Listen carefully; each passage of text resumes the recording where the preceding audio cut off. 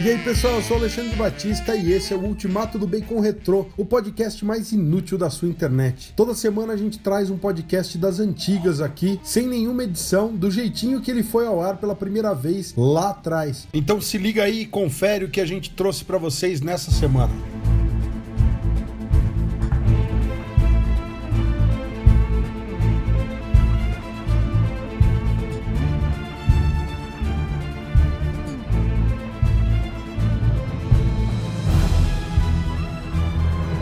E aí pessoal, eu sou o Alexandre Baptista e esse é o Sobrecast, o podcast do Sobrecapa.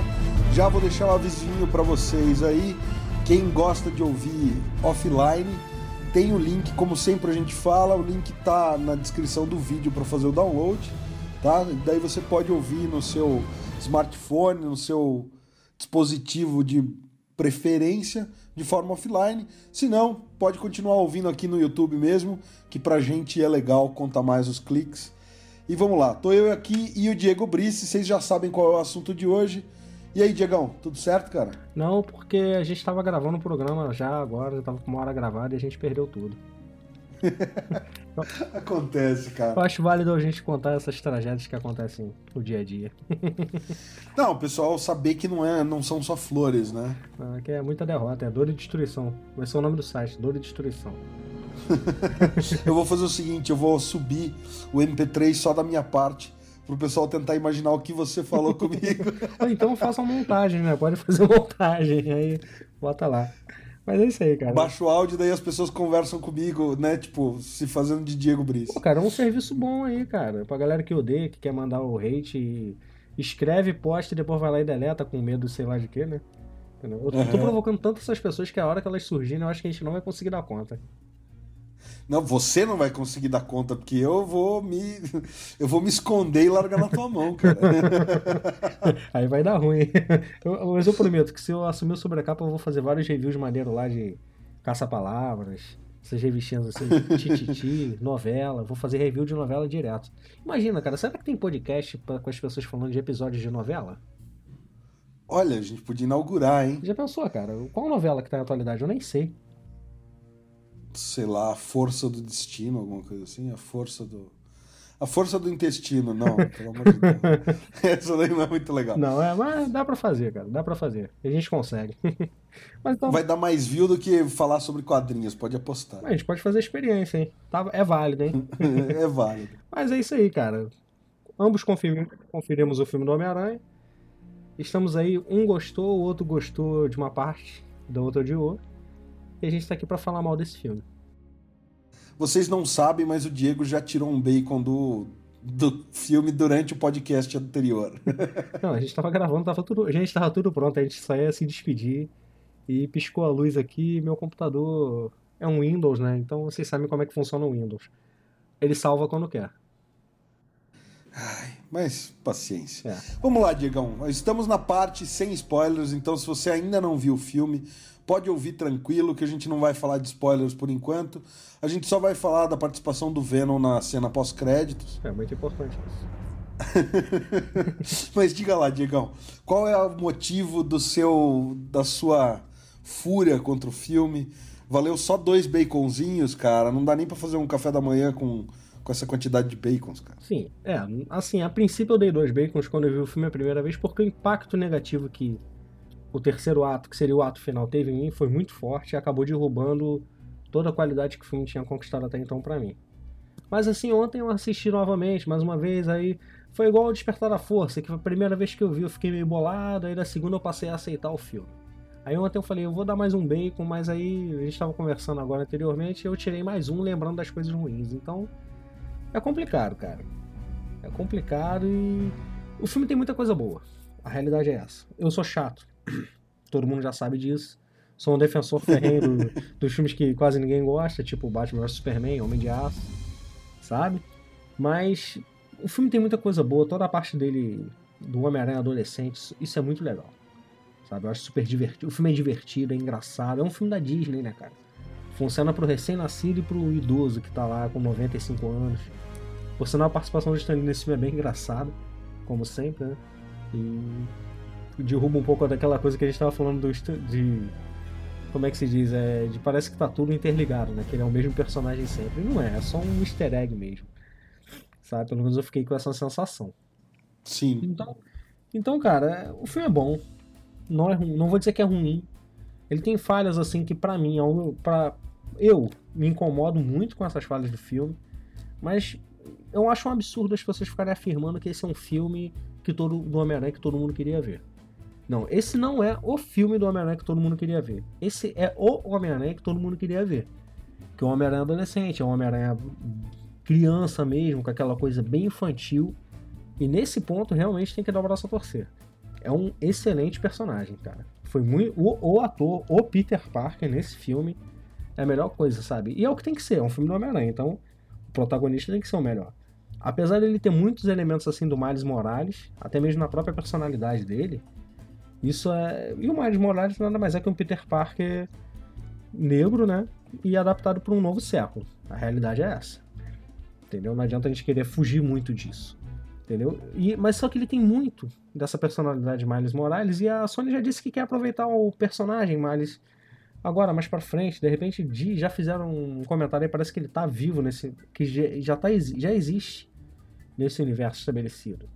E fica difícil, quero ver como é que eles vão fazer. O Miles Morales vai aparecer o Peter Parker? Como é que vai ser isso, entendeu? Isso me incomoda um pouco. É o Miles Parker ou o Peter Morales, né? Exatamente. Pô, Alexandre, boa sacada, hein, cara? Tá aprendendo, hein? Agora foi boa essa, gostei muito. Até o Ned, né, cara? O Ned parece muito o Genki Lee, né, cara? Que é sim. o amigo do Miles, cara.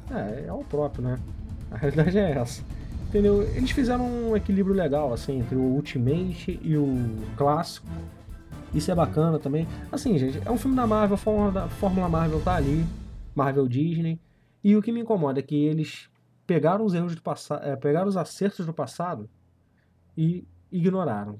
E os erros eles fizeram questão de manter. Então é isso que me incomoda. E como eu só posso falar mal agora com spoilers, Alexandre, defenda o filme. Cara, eu gostei, sem spoilers ainda. Eu acho que é um filme que ele tem uma linha narrativa simples, tá? Isso não é spoiler, o filme não trata de nenhuma catástrofe global. E, cara, eu achei muito legal porque da forma como a Marvel tinha para trabalhar esse Homem-Aranha dentro do universo, sabe, sem contar uma história de origem, eles deram uma amarrada. Eu achei que eles amarraram de uma forma bem legal, cara, de trazer ele para esse universo, dar coerência para ele dentro do universo, né, do universo cinematográfico Marvel, sem trazer necessariamente mais um filme que está completamente interligado com tudo. Quer dizer, ele está relacionado, e bem relacionado com o universo Marvel, mas ele não está interligado, assim, naquele emaranhado absurdo que você vê. Cara, até Guardiões da Galáxia ele tá mais vinculado ao universo Marvel do que o do Homem-Aranha, na minha opinião, mesmo com a participação do Tony Stark o tempo todo ali. Então, o que eu achei legal foi justamente isso, que eles deram um jeito de fazer um filme que ele tangencia o universo Marvel de uma forma plausível e crível, mas sem necessariamente, tipo, ele deixa o Homem-Aranha isolado e de uma forma bacana. É meio que nem os seriados do Netflix, né?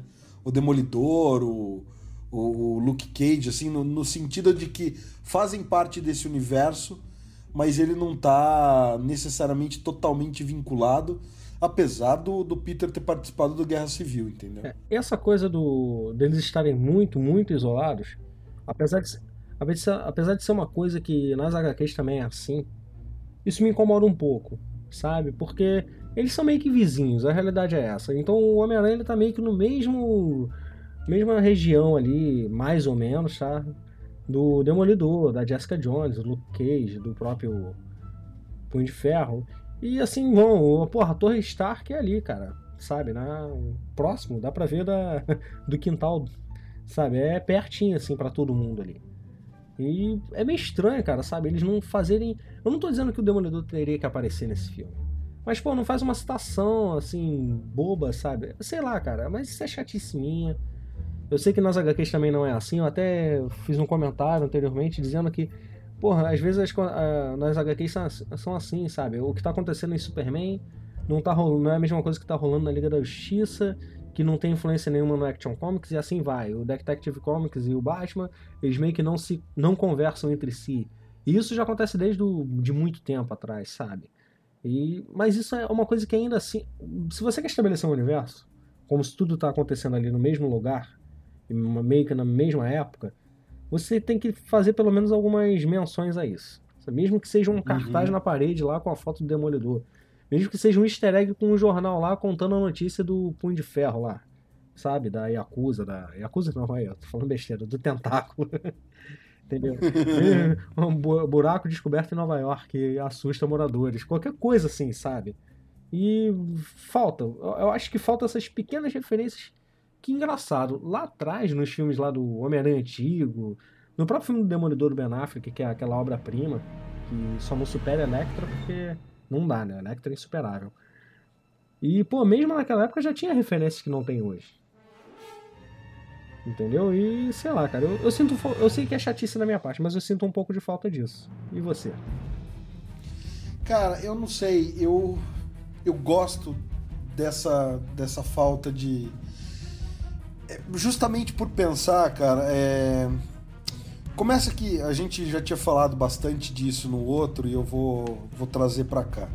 Sendo um leitor assíduo da DC, eu acho que eu tendo a me importar menos com os filmes da Marvel, num sentido de que eu me divirto mais com os filmes da Marvel. Justamente porque esse tipo de detalhe não me incomoda tanto nos filmes da Marvel, sabe? Me incomodaria se a gente estivesse falando, sei lá, de um filme do Gladiador Dourado, né? E que, pô, em nenhum momento ele citasse o Super-Homem. Pô, o Gladiador Dourado, ele age em Metrópolis, é a cidade do Superman. Como é que você não fala do Superman em nenhum momento, entendeu? Mas no Homem-Aranha, cara, não falar do Demolidor, da Electra, não ter o contato, embora, né, tipo, o Queens e o Brooklyn... Ah, não sei, cara, sabe? Tipo, eu não me importo tanto com isso, entendeu? E eu vi tantas qualidades nessa coisa do Peter Parker, eu não sei, eu gostei desse Miles Morales branco, entendeu? Só acho que eles tinham que ter tido coragem, de fato, de colocar o Miles. Diz a lenda que o tio do Miles Morales aparece no filme, né? Só se você tá falando do... realmente, cara, faz um pouco de sentido, sabe por quê? Porque, assim, eu não sei, tá? Eu não sou um conhecedor desse universo Ultimate, não conheço tudo isso.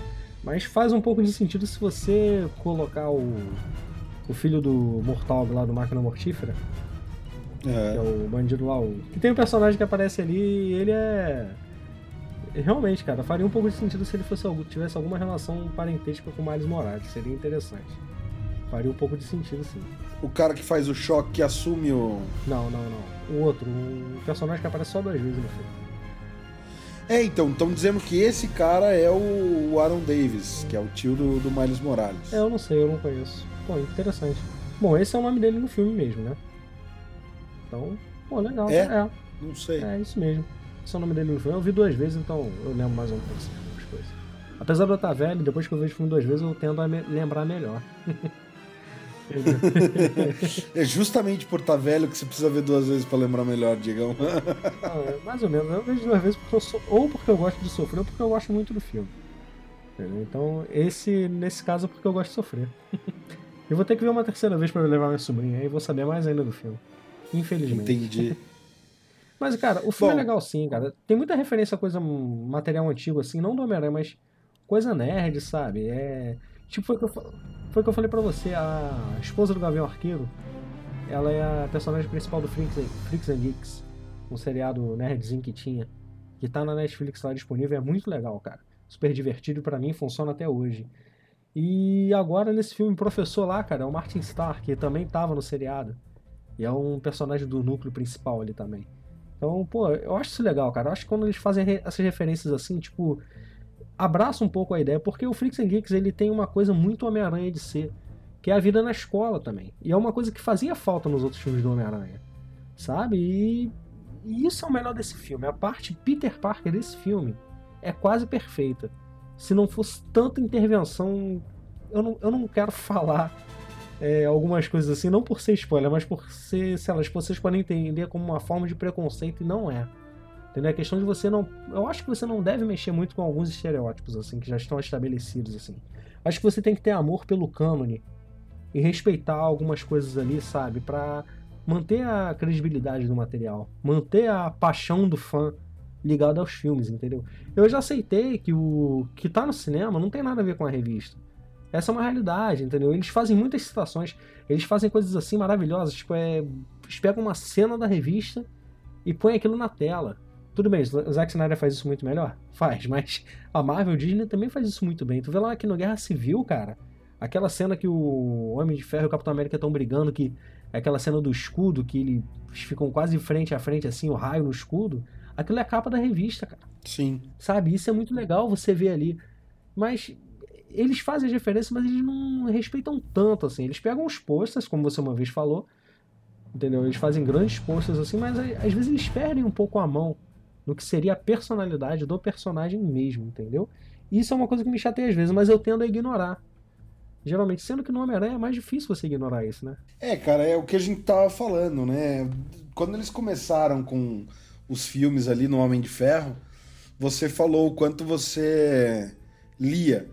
Mas é um caso à parte, né? A grande maioria do pessoal na década de 90 tava lendo X-Men, tava lendo o próprio Homem-Aranha com a saga do clone.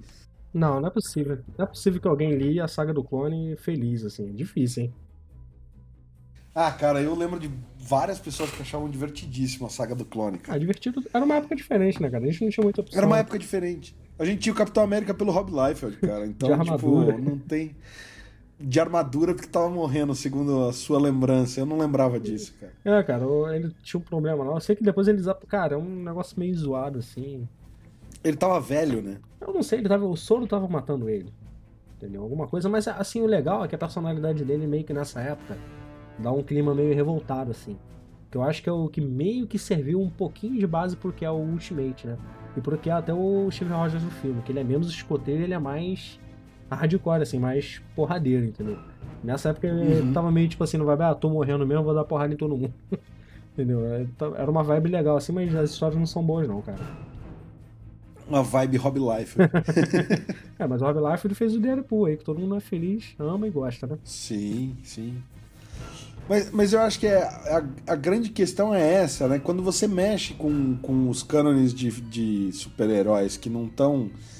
Sabe, não são personagens que estão na paixão e na devoção de alguns fãs.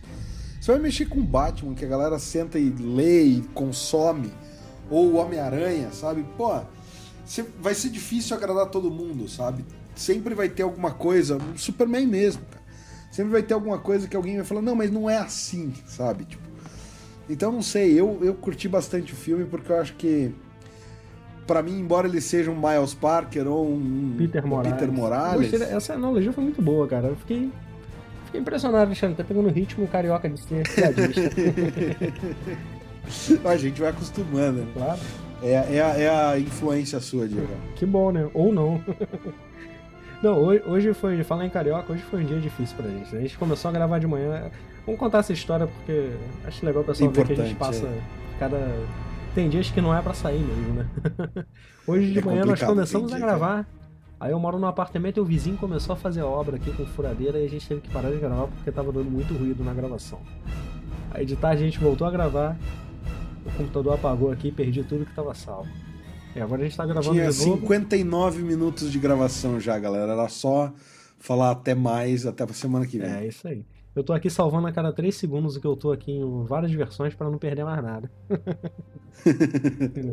Tá certo. E é isso aí, cara.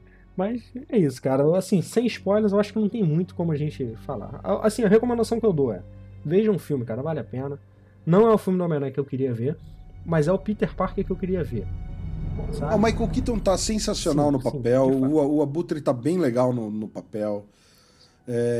O Peter tá divertido. Demais. A relação dele com escola, com os colegas dele de escola, assim, até a parte do bullying, assim, sabe? É super legal, cara. Tem muita coisa, muitos elementos, assim, divertidíssimos no filme.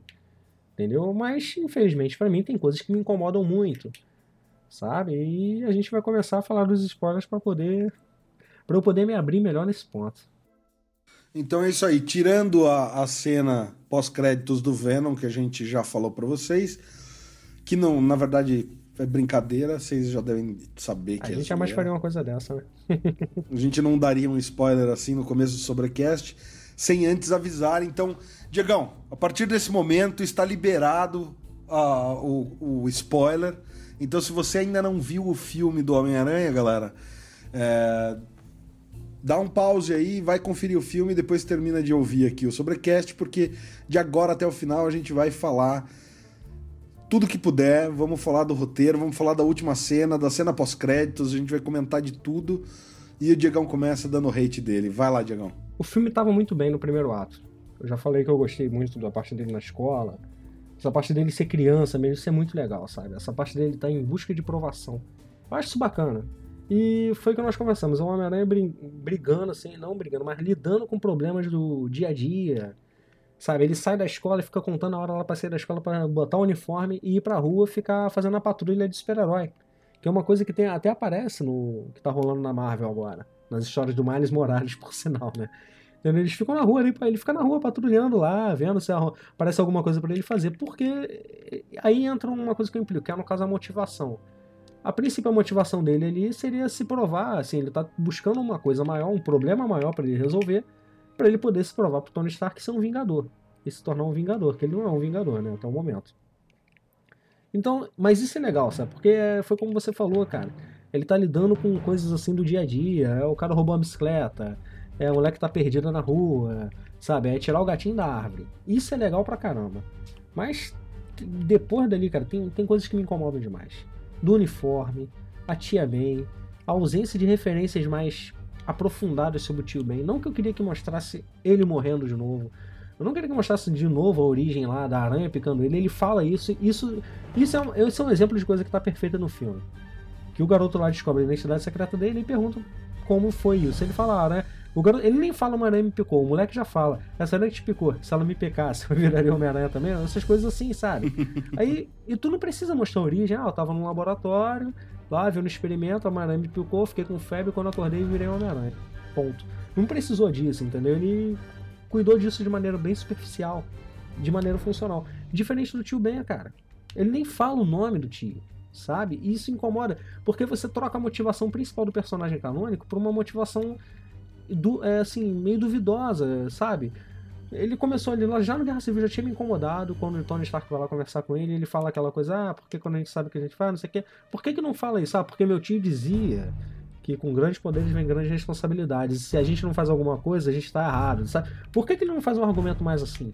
Referência ao tio dele que, assim como o Batman lá, o que motiva o Batman a ser o Batman é a morte dos pais dele, o que motiva o Homem-Aranha a ser o Homem-Aranha de fato, começa ali com a morte do tio Ben. Certo? Porque até então ele tava meio que cagando pra isso. Ele era uma criança, cara. Ele não tinha essa preocupação de ser super-herói salvar o mundo. Entendeu? Salvar as pessoas. Ele não tinha muito disso. Isso foi meio que um processo de amadurecimento dele.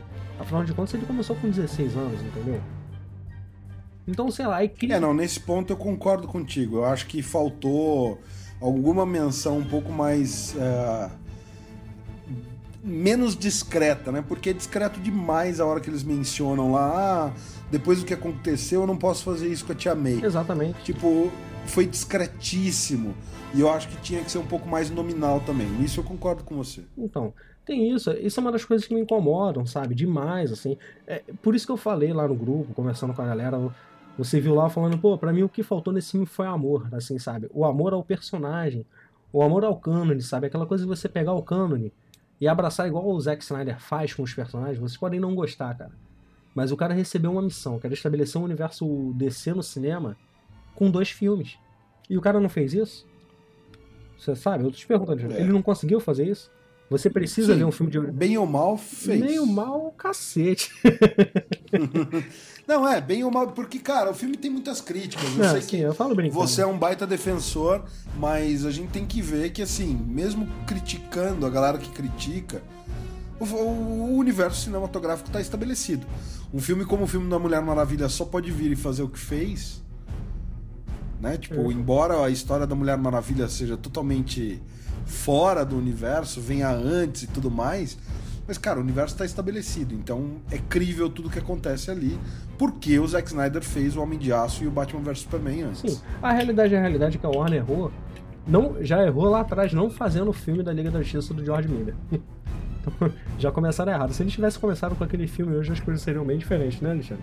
Cara, o Liga da Justiça Sombria teria... Mortal, né? Liga da Justiça Mortal teria sido sensacional. Com o George Miller. Com o George Miller. Com o George Miller. E a história, os atores eram bons, cara. Tava tudo prontinho, né, cara? Os atores... Você tá rindo porque tu não achou muito legal, né? Não, cara, aquela Mulher Maravilha parece quase uma atriz pornô, mas tudo bem. Parece não. Mas, cara, parece. Não, realmente, assim, foi bom dar tempo ao tempo por alguns motivos e foi ruim por outros. A realidade... Eu queria ver o George Miller dirigindo Liga da Justiça, porque, convenhamos, Mad Max... Desde Mad Max eu não vi nada tão bom quanto, cara. Pô, cara, é verdade. Só Batman vs Superman mesmo. Mas vamos voltar a falar do Teioso, cara, que hoje é dia dele. Não, assim, pô, diante de tanto hate na minha parte, eu queria que você falasse, defende, cara. Defende o filme um pouquinho que a gente vai pegar bem mais pesado lá pra frente. Sim, eu acho, cara, que como você já mencionou e que eu tinha falado no outro Sobrecast, só o fato da Marvel ter coragem de, no primeiro filme do Homem-Aranha, fazer um filme que parece uma animação live action, porque, cara, o roteiro ele é simples. É isso, ele tá ajudando a velhinha a atravessar a rua, ele tá, sabe, tipo, dando bronca em criança que roubou o sorvete uma da outra, sei lá. E você não tem... Ele tá querendo aparecer pra tentar ser um Vingador, ele tá querendo, sei lá, evitar algum crime de maior porte pra aparecer pro Tony Stark, entendeu? Então ele tá caçando alguma coisa de vulto ou de peso pra aparecer. Galera, no Agentes da S.H.I.E.L.D., a galera resolve coisa mais complicada do que isso, entendeu? Então qualquer personagem da Marvel, até as séries da Netflix, até Jessica Jones... trata de coisas mais perigosas do que o Abutre, sabe? Tipo, e isso é muito corajoso da parte da Marvel, embora eles também não tivessem muita opção, né? Porque com tudo que foi aquele negócio da Sony, cara, de liberar do vazamento dos e-mails e tal, se ia liberar pro Guerra Civil ou não ia, o Guerra Civil foi feito às pressas, sabe? Tipo, como a gente conversou, virou uma participação, né, um coadjuvante glorificado ali. Sim. Se bem que eu acho uma das melhores coisas do filme junto com o Homem-Formiga. Pra mim o Homem-Formiga conseguiu superar ainda mais o Homem-Aranha. Pra mim foi... Eu gosto muito da participação do Homem-Aranha no Guerra Civil, cara. E, cara, faltou um pouco daquela direção competente ali dos russos. Porque, pô, cara, tu vê só um exemplo bobinho assim. Mas faltou um pouco a graça do Homem-Aranha na hora da ação. Sabe, tu vê que ele tá ali, cara, logo na Guerra Civil, quando o Soldado Invernal vai dar um soco nele, aquele cara, pô, tu tem um braço de ferro, que legal, que não sei o que. Faltou um pouco dessas coisas, sabe, ele falando o tempo todo, pô, porque ele é conhecido como um herói meio tagarela, né, ele não para de falar um minuto, sabe. Sim. Faltou um pouquinho disso nas partes de ação, assim, pelo menos eu senti um pouco de falta.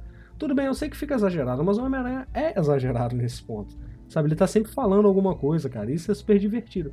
Faltou um pouquinho disso. Talvez uma direção um pouco mais dedicada ao personagem em si fizesse isso de uma maneira melhor. Mas aí... mas cara, exagerado até que ponto, né? Porque é exatamente isso. Você pega um adolescente aí de 16, 17 anos e dá superpoderes pro moleque. Tudo que ele quer é aparecer. Adolescente... Exato, cara. Então, assim, de fato, eu tava revendo a cena do aeroporto lá, do Guerra Civil... E tem uma mudança de tom um pouco incômoda aí no Homem-Aranha Homecoming, né, cara? Tipo, ele não tá tão frenético nas cenas de ação a respeito da galhofa dele, de ficar tirando sarro, de ficar falando um monte e tal, não sei o quê. Mas, ao mesmo tempo, eu gosto muito daquela abertura do vídeo caseiro, cara. Achei sensacional. Isso foi um presente, cara. Isso foi um presente pros fãs. Foi um presente, cara. Sério, aquilo ali... É o que eu falei, cara. Esse, pra mim, ele pode não ser o Peter Parker, mas ele é um ótimo Peter Parker, sabe? Assim, com o Peter Parker, cara, eu não tenho o que reclamar.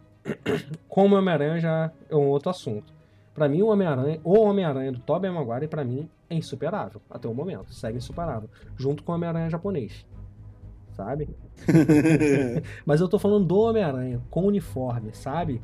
Aquela coisa dele tá fazendo piada o tempo todo, mesmo quando ele tá ali naquelas situações assim que ele tem que salvar o mundo, sabe? Não salvar o mundo, mas salvar um trem, sabe? E ele tá sempre mantendo o bom humor, sabe? Pô, é o que eu falo, sabe?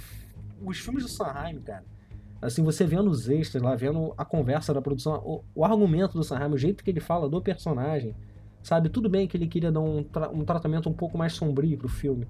Isso é uma coisa que até vazou agora, mas nos extras do DVD lá atrás, lá de 2003, você já vê que já tinha essas histórias, ele falando esse tipo de coisa. Ele queria um outro tratamento pro Homem-Aranha, mas que, como não era o que o público queria ver, e ele como fã também queria respeitar o cânone, ele fez aquele tratamento mais leve, sabe? Fez o Homem-Aranha do jeito que deve ser, entendeu? Crianção, assim. E pô, o Homem-Aranha de uniforme no Sondheim, cara, pelo menos nos 2 primeiros filmes, é excelente. Até o Duende Verde, cara, sabe? O pessoal reclama um pouco do Duende Verde, tem uma cena que eles se encontram no telhado, que o Duende Verde fica cutucando ele assim, aí o William Dafoe fica com aqueles trejeitos aí, encosta o braço nele, cruza a perna e fica, e aí, cara, aqui não sei o que, é um negócio, um papo meio esquisito, vamos trabalhar junto, Sim. aquela coisa meio de maluco. Cara, mas pô, aquilo ali é muito fiel ao HQ, cara. Pô, na HQ o Duende Verde contrata uma equipe de cinema, finge que vai fazer um filme pra tentar matar o Homem-Aranha, cara. Sabe? Leva ele pra outro estado, outro país, não sei. É até uma revista que eles encontram o Hulk na caverna. Sabe? É tudo meio maluco, assim, era meio zoado mesmo, cara. Era meio zoadaço. Igual a gente tava falando nos programas do Batman, que o Coringa, o Batman antigamente era tudo uma coisa meio... todo muito galhofa, cara. Eram coisas da época. E o Sondheim respeitou isso. Isso, pra mim, é o amor que faltou nesse filme. Sabe? O cara tem amor ao cano, ele tem amor à essência do personagem ali. E o cara, eu não tô dizendo que ele precisasse fazer uma coisa galhofa nesse filme, porque não precisa. Até mesmo porque o universo Marvel no cinema ele já é muito galhofa. Sabe? Não estou reclamando, isso é uma observação só, uma constatação da realidade. E é uma coisa boa, uma coisa que tá funcionando até agora. Mas, às vezes falta, cara. Falta o amor ao cânone. Eu não sei. Pra mim, cara, isso foi meio que irrelevante. Até o negócio deles colocarem o Tony Stark de mentor ali dele, que eu sei que irrita muita gente, pra mim funcionou, sabe? Dentro do que a Marvel podia trabalhar, porque o Homem-Aranha não vai poder ser um Vingador titular, entendeu? Eles vão trabalhar com 2, 3 filmes só e acabou. Então eles têm um prazo de validade pra falar, ó, o Homem-Aranha entrou no universo e vai sair do universo da mesma forma que entrou. Então eles vão ter que deixar meio que o dito pelo não dito em algum momento. Então melhor fazer um negócio assim agora, que algumas pessoas meio que acham estranhas, meio que se irritam, mas, cara, vai ser uma explicação melhor mais pra frente quando o Homem-Aranha tiver que parar de pertencer ao universo cinematográfico Marvel. E da forma isolada como ele tá, que ele não tá, né, tipo, ele tangencia o UCM, mas ele não tá vinculado totalmente, é bacana, porque a gente vai poder ver os filmes da Sony, cara, e imaginar que realmente faz parte do mesmo universo. Eles simplesmente não citam, mas é no mesmo universo. Então, respondendo lá atrás a pergunta que você me fez a respeito deles não colocarem, sei lá, Demolidor, Jessica Jones, nenhuma referência a eles, eu acho que isso é importante justamente pensando no futuro, entendeu? É complicado você meter, sei lá, 1000 referências de todos os filmes agora, e aí daqui 6 anos, quando acabar o contrato em parceria, você fala, não, agora a gente não pode mais falar do cara de novo, entendeu? Porque daí a mudança de tom vai ficar muito... brusca. Muito brusca. Então, eu não sei, cara, eu gosto bastante disso, porque você percebe que existe um planejamento. Talvez não seja o melhor Homem-Aranha, eu ainda acho, assim como você, que o melhor é o Homem-Aranha 2 do Sondheim, mas eu acho que foi o melhor Homem-Aranha possível.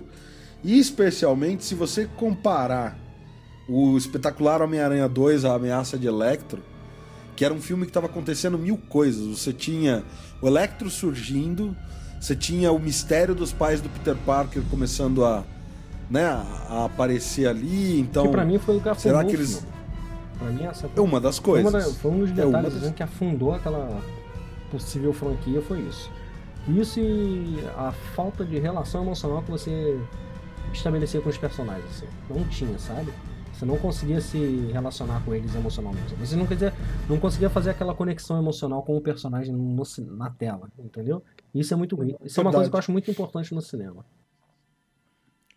Mas é isso, né? Você tinha os pais do Peter, o dilema e o mistério dos pais do Peter. Você tinha o Electro aparecendo, você tinha o Rhino e outros personagens ali, o Duende Verde 2 ali, né, nascendo, né, dando indícios de que iria aparecer. Você tem a Emma Stone, né, a Gwen Stacy, a morte dela no final do filme. Então você tem, cara, 1 milhão de coisas acontecendo ali. E aí você tem um Homem-Aranha que, cara, o que tá acontecendo? Ele tem o dilema amoroso dele na escola. Que é uma coisa adolescente, né? Preservar. Coisa dos 15 anos, sabe? Isso é muito legal, cara. Isso é muito legal. Me assusta ver como os caras conseguem ter a habilidade de estragar um filme que estava perfeito, cara. Foi o que eu falei, eles estavam fazendo referências ali à coisa antiga. É aquela coisa de escola, sabe? Como o menino disse lá no grupo, o Breno, se eu não me engano, ele falou, porra, tudo bem, todo mundo queria ver o Peter Parker na escola, e tem um Peter Parker na escola, só que é um Peter Parker na escola em 2018, 2017, não sei, sabe? É uma coisa atualizada, entendeu? E isso funcionou, cara, funcionou, isso é bom no filme, é bom, de verdade. Cara, eu não sei, eu gosto justamente disso, porque enquanto você tem um zilhão de coisas acontecendo na Ameaça de Electro, e aquela salada russa, um omelete misturado com sei lá o quê, você tem nesse filme não, cara, você tem o dilema dele, né, amoroso na escola, o Peter na escola, ele tentando preservar a identidade secreta e ao mesmo tempo ele tentando lidar com a situação de que ele quer entrar para os Vingadores, ele quer aparecer pro Tony Stark, e para isso ele vai combater o Abutre e procurar uma ameaça um pouco maior, que nada mais é do que um roubo de carga, cara. Então, não sei, cara, eu gosto muito dessa simplicidade, sabe? Do tipo, é um roteiro que ele tem começo, meio e fim, sem ter 352 coisas acontecendo ao mesmo tempo. Então, não sei, eu acho que ele é sucinto. Não é, pra mim, o melhor Homem-Aranha. Ainda acho que é o Homem-Aranha 2. Mas, cara, aquela franquia do Espetacular Homem-Aranha, ela tava fadada ao fracasso do primeiro. Não, nem dos primeiros. Já o primeiro o Espetacular Homem-Aranha é uma cópia do Homem-Aranha do Sanheim, original. Mal feito. Você muda o lagarto pelo Duende Verde e acabou. É o mesmo roteiro, praticamente. Não, aquilo ali tava estragado. Já tiraram da geladeira pra fazer estragar, entendeu? Não tem o que dizer. Eu tinha uma esperança com aquele filme, eu tinha grandes esperanças. Porque depois do Homem-Aranha 3, cara, porra, ficou tudo tão zoado, né, cara? Aquele filme é tão ruim. O Sanheim não queria fazer aquele filme, sabe? Ninguém queria fazer aquele filme. Entendeu? É triste, cara. Você vê como uma franquia é derrotada, assim, pelos donos, né? Pelos donos do dinheiro ali, né? Que querem se impor. E a burrice deles não quererem ouvir o cara que fez Exatamente. O 1 e o 2 fazer sucesso, que é aquilo que você falou, né, cara? Ele tava com a ideia de usar o Abutre. Não, ele queria, ele tava tudo certo. Tava tudo certo já tinha até. Eu, se eu não me engano, cara, eu posso estar falando uma grande besteira, mas eu acho que no DVD, no extra, do próprio Homem-Aranha 3, ele fala disso. Ele mostra lá uns desenhos, lá uns conceitos, assim, como é que se chama, Alexandre? Aqueles quadros. Arte conceitual, arte conceitual. Obrigado, gente, eu sou meio burro, me perdoa. Mas ele já mostra alguma arte conceitual, se eu não me engano. Eu não sei se estou falando besteira, mas eu já vi isso já. Ele tinha essa ideia assim, sabe? E é triste ver como os caras cagaram pra ele. Já é diferente da Warner, que não se impõe tanto e os caras acabam fazendo o que querem, né? Mas assim, eles mandam o cara fazer um negócio, ó, eu quero que você faça um filme pra alcançar a Marvel hoje. Aí o cara fala, porra, mas a Marvel já tem mais de 1000 filmes aí estabelecidos, seriado, não sei o quê, e a gente não tem nenhum. Cara, se vira. Aí o cara vai lá e se vira. Aí todo mundo torce o nariz, pô, que absurdo, que não sei o quê. Mas essa foi a missão que deram pro cara, entendeu? Estamos nós aqui, pela 30ª vez, falando de Batman vs Superman, né, Alexandre? Vamos falar de Batman vs Superman, quer dizer, de Spider. Mais uma vez. Era só pra fazer referência mesmo e então, pra gente completar as referências e não perder mais tempo com isso, eu acho que Michael Bay dirigiria bem esse filme do Homem-Aranha. Michael Bay, cara? Claro que não, cara. Só pra gente falar mal o nome dele. Mas naquela cena final do avião foi bem Michael Bay, hein? Cara, era isso que eu ia falar. É tão Michael Bay que é ruim. Que o avião que é ruim e o avião tem uma hora que, cara, o Abutre ele tem o mesmo tamanho que metade do avião, cara. Eu olhei e falei, não, deve ser a perspectiva que tá me dando uma impressão esquisita. Daí eu prestei atenção, não, cara, realmente, eles erraram o tamanho da CG do avião o avião fica pequenininho e o abutre fica gigante em cima do avião. Parece, cara, ele tá pegando um aviãozinho de brinquedo. E, pô, é uma porcaria de um avião cargueiro, entendeu? Tipo, levando todo o arsenal dos Vingadores ali. É. Aliás, isso me lembra de uma coisa que você odiou nessa cena, né? Qual? Do avião. Pô, cara, essa cena do avião, ela é errada.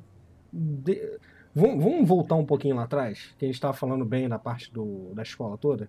Eu vou começar a dar o ódio pros filmes. O filme tava indo muito bem. Apesar de eu implicar com, cara, não existe essa coisa. Eu reclamei lá no início do programa agora, falando que quando você mexe muito com o estereótipo de certas coisas, você acaba fazendo besteira. E pra mim, o maior erro aqui foi o Flash Thompson, nesse quesito. Nesse quesito, assim, foi o Flash Thompson e o deboche da Zendaya. Que todo mundo já tinha falado que ela ia ser a Mary Jane, ia ser a Mary Jane. Ela não é a Mary Jane. Mas ela faz um deboche com isso no final do filme que eu fiquei tão irritado, que minha vontade era levantar e ir embora. Eu não tô falando isso. Eu sei que muita gente vai dizer, porque ela é negra, porque ela é morena, porque ela tem cabelo duro. Não, cara, não é. A questão não é essa, eu não tenho preconceito com nada. Sabe? É essas coisas assim, a gente brinca e tudo, aquela coisa do feminazi, essas coisas assim, mas, pô, quem me conhece, o Alexandre viu aí, a gente fala isso meio que numa brincadeira, até de mau gosto, é verdade, mas a gente fala isso num contexto totalmente diferente, não num contexto ofensivo a quem defende esse tipo de coisa de verdade, entendeu? Com sinceridade, não como galhofa, certo? E, pô, cara, em que mundo, nos Estados Unidos, o cara que faz o bullying no colégio seria um cara indiano? Você sabe, o Flash Thompson. Não faz sentido. Não tem lógica. Faz Você sentido. tem que manter o estereótipo do cara que é jogador, que é todo bruto, que é o cara repetente, que é o cara que tá ali já com no mínimo um ano a mais do que todo mundo, tirando hora, pegando a garota mais bonita do colégio. Você tem que manter esse estereótipo. O que você vai fazer com esse personagem no futuro? Sabe? Vai falar, esse é o Flash, mas não é o Thompson, é outro. É isso que você vai fazer? Sabe? É o mesmo caso da Mary Jane, da Zendaya lá. Não é Michelle o nome dela, ela fala, meus amigos me chamam de MJ. Porra, cara, assim, aquilo me irritou. Eu falando isso agora, me irrita de novo, profundamente, porque por que fazer isso? A personagem é boa, cara.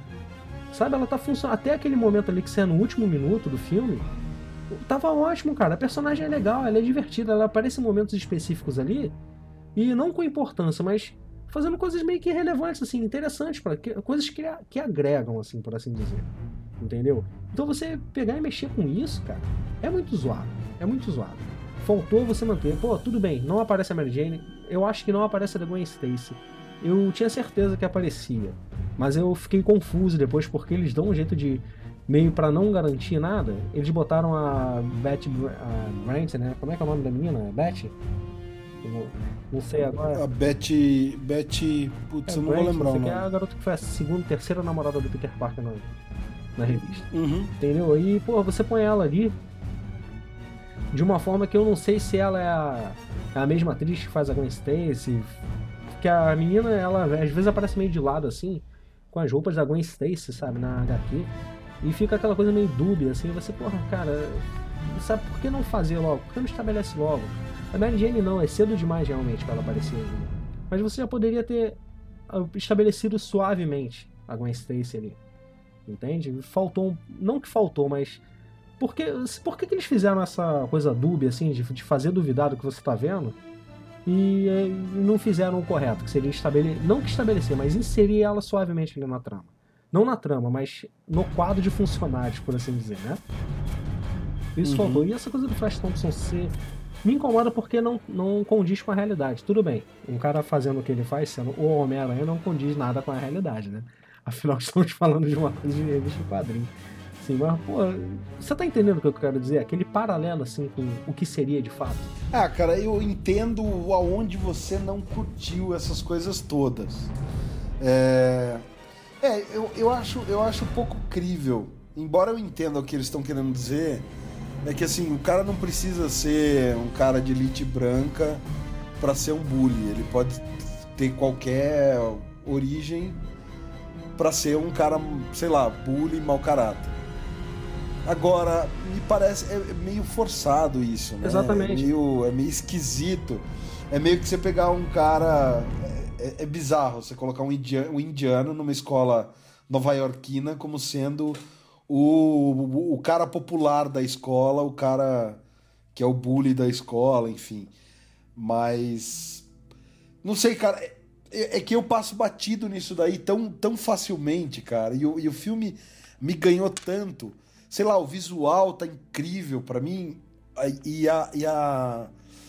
Eu não sei, cara. O Tom Holland tá mandando tão Sim, bem, sim. tão bem. O Michael Keaton mandando tão bem.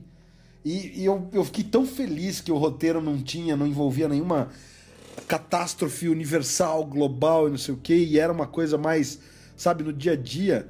Eu fiquei pensando, cara, num filme do Robin, sabe? Falei, cara, olha, um filme do Robin funcionaria tão bem. Agora, por outro lado, é justamente o que faz o filme do Homem-Aranha. Você fala assim, tá, mas eu tô comparando o Homem-Aranha com o Robin, tá ligado? Tipo, é um roteiro tão simples que você pega o personagem que mais vende merchandising no mundo e ele tem um filme que dá pra comparar, sei lá, com um filme do Robin. Sim. Ou com um filme do Gladiador Dourado, sabe? Tipo... Gladiador Dourado, cara, a gente fala tanto dele que daqui a pouco vamos fazer um filme do Gladiador Dourado, hein, cara. Só pra gente. Não duvido muito, dirigido por Zack Snyder. Vai se chamar Gladiador Dourado Mata. Eu sou meio psicólogo. Eu queria ver um Gladiador Dourado na mão de, sei lá, um bom diretor de ficção científica. O duro é que a gente não tem mais nenhum. Né, o mais próximo que a gente teve foi o Nolan, mas assim, o Nolan ele não é diretor de estilo nenhum, ele é um diretor muito competente tecnicamente, ele é um cara que fez pesquisa, e ele é um cara que, o mais importante, abrindo uma aspas pra fazer um elogio a ele é um cara que eu amo e odeio, é um cara que eu amo odiar, na verdade, entendeu? Mas ele é um cara que, pelo menos ele ouve as pessoas, entendeu? Pelo menos ele dá ouvidos aos profissionais, aos especialistas no assunto. Isso é muito importante, é o que tá faltando na Marvel, é o que tá faltando na DC também. Bom, na verdade não tá faltando, a DC tá sendo mal compreendida, vocês que não estão entendendo os filmes, entendeu? Então quem não gosta de Batman Superman é burro, não entendeu o filme, falei. Quero meu hate, hein? Diego procurando hate. Quero meu hate, hein? Entendeu?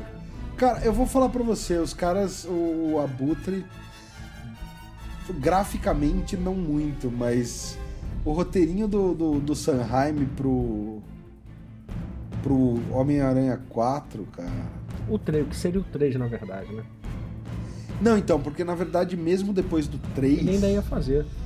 Ele ainda ia fazer o 4 e o vilão ia ser o Abutre e ia ter a Gata Negra participando também. Sim. Porque parece que o grande enrosco é que o James Franco não ia voltar, a Kirsten Dunst estava meio indecisa se ela assinava ou não. Ela tava com problemas pessoais, na verdade, na época. E começou a sair um monte de gente. Então, tipo, não ia ter participação do William Dafoe, do William Dafoe como... Duende Verde original. Exato, ele tava sem participação nisso, então... Mas mesmo assim eles falaram, não, vamos tocar. E, cara, tem as artes, eu tava dando uma pesquisadinha, tem as artes, a coisa... Eles iam fazer o Homem-Aranha 4, 5 e o 6. É tipo... Numa tacada quase só. Velozes e Furiosos, né? Eles iam fazer os 3 de uma vez só. A Amy Pascal tinha dado carta branca. E o Sanheim falou, cara, tô me sentindo um Peter Jackson, cara. Tem uma entrevista dele pra MTV, ele falando, cara, eu quero trocar uma ideia com o Peter Jackson, que gravou 3 filmes de uma vez, porque vai ser insano e tal.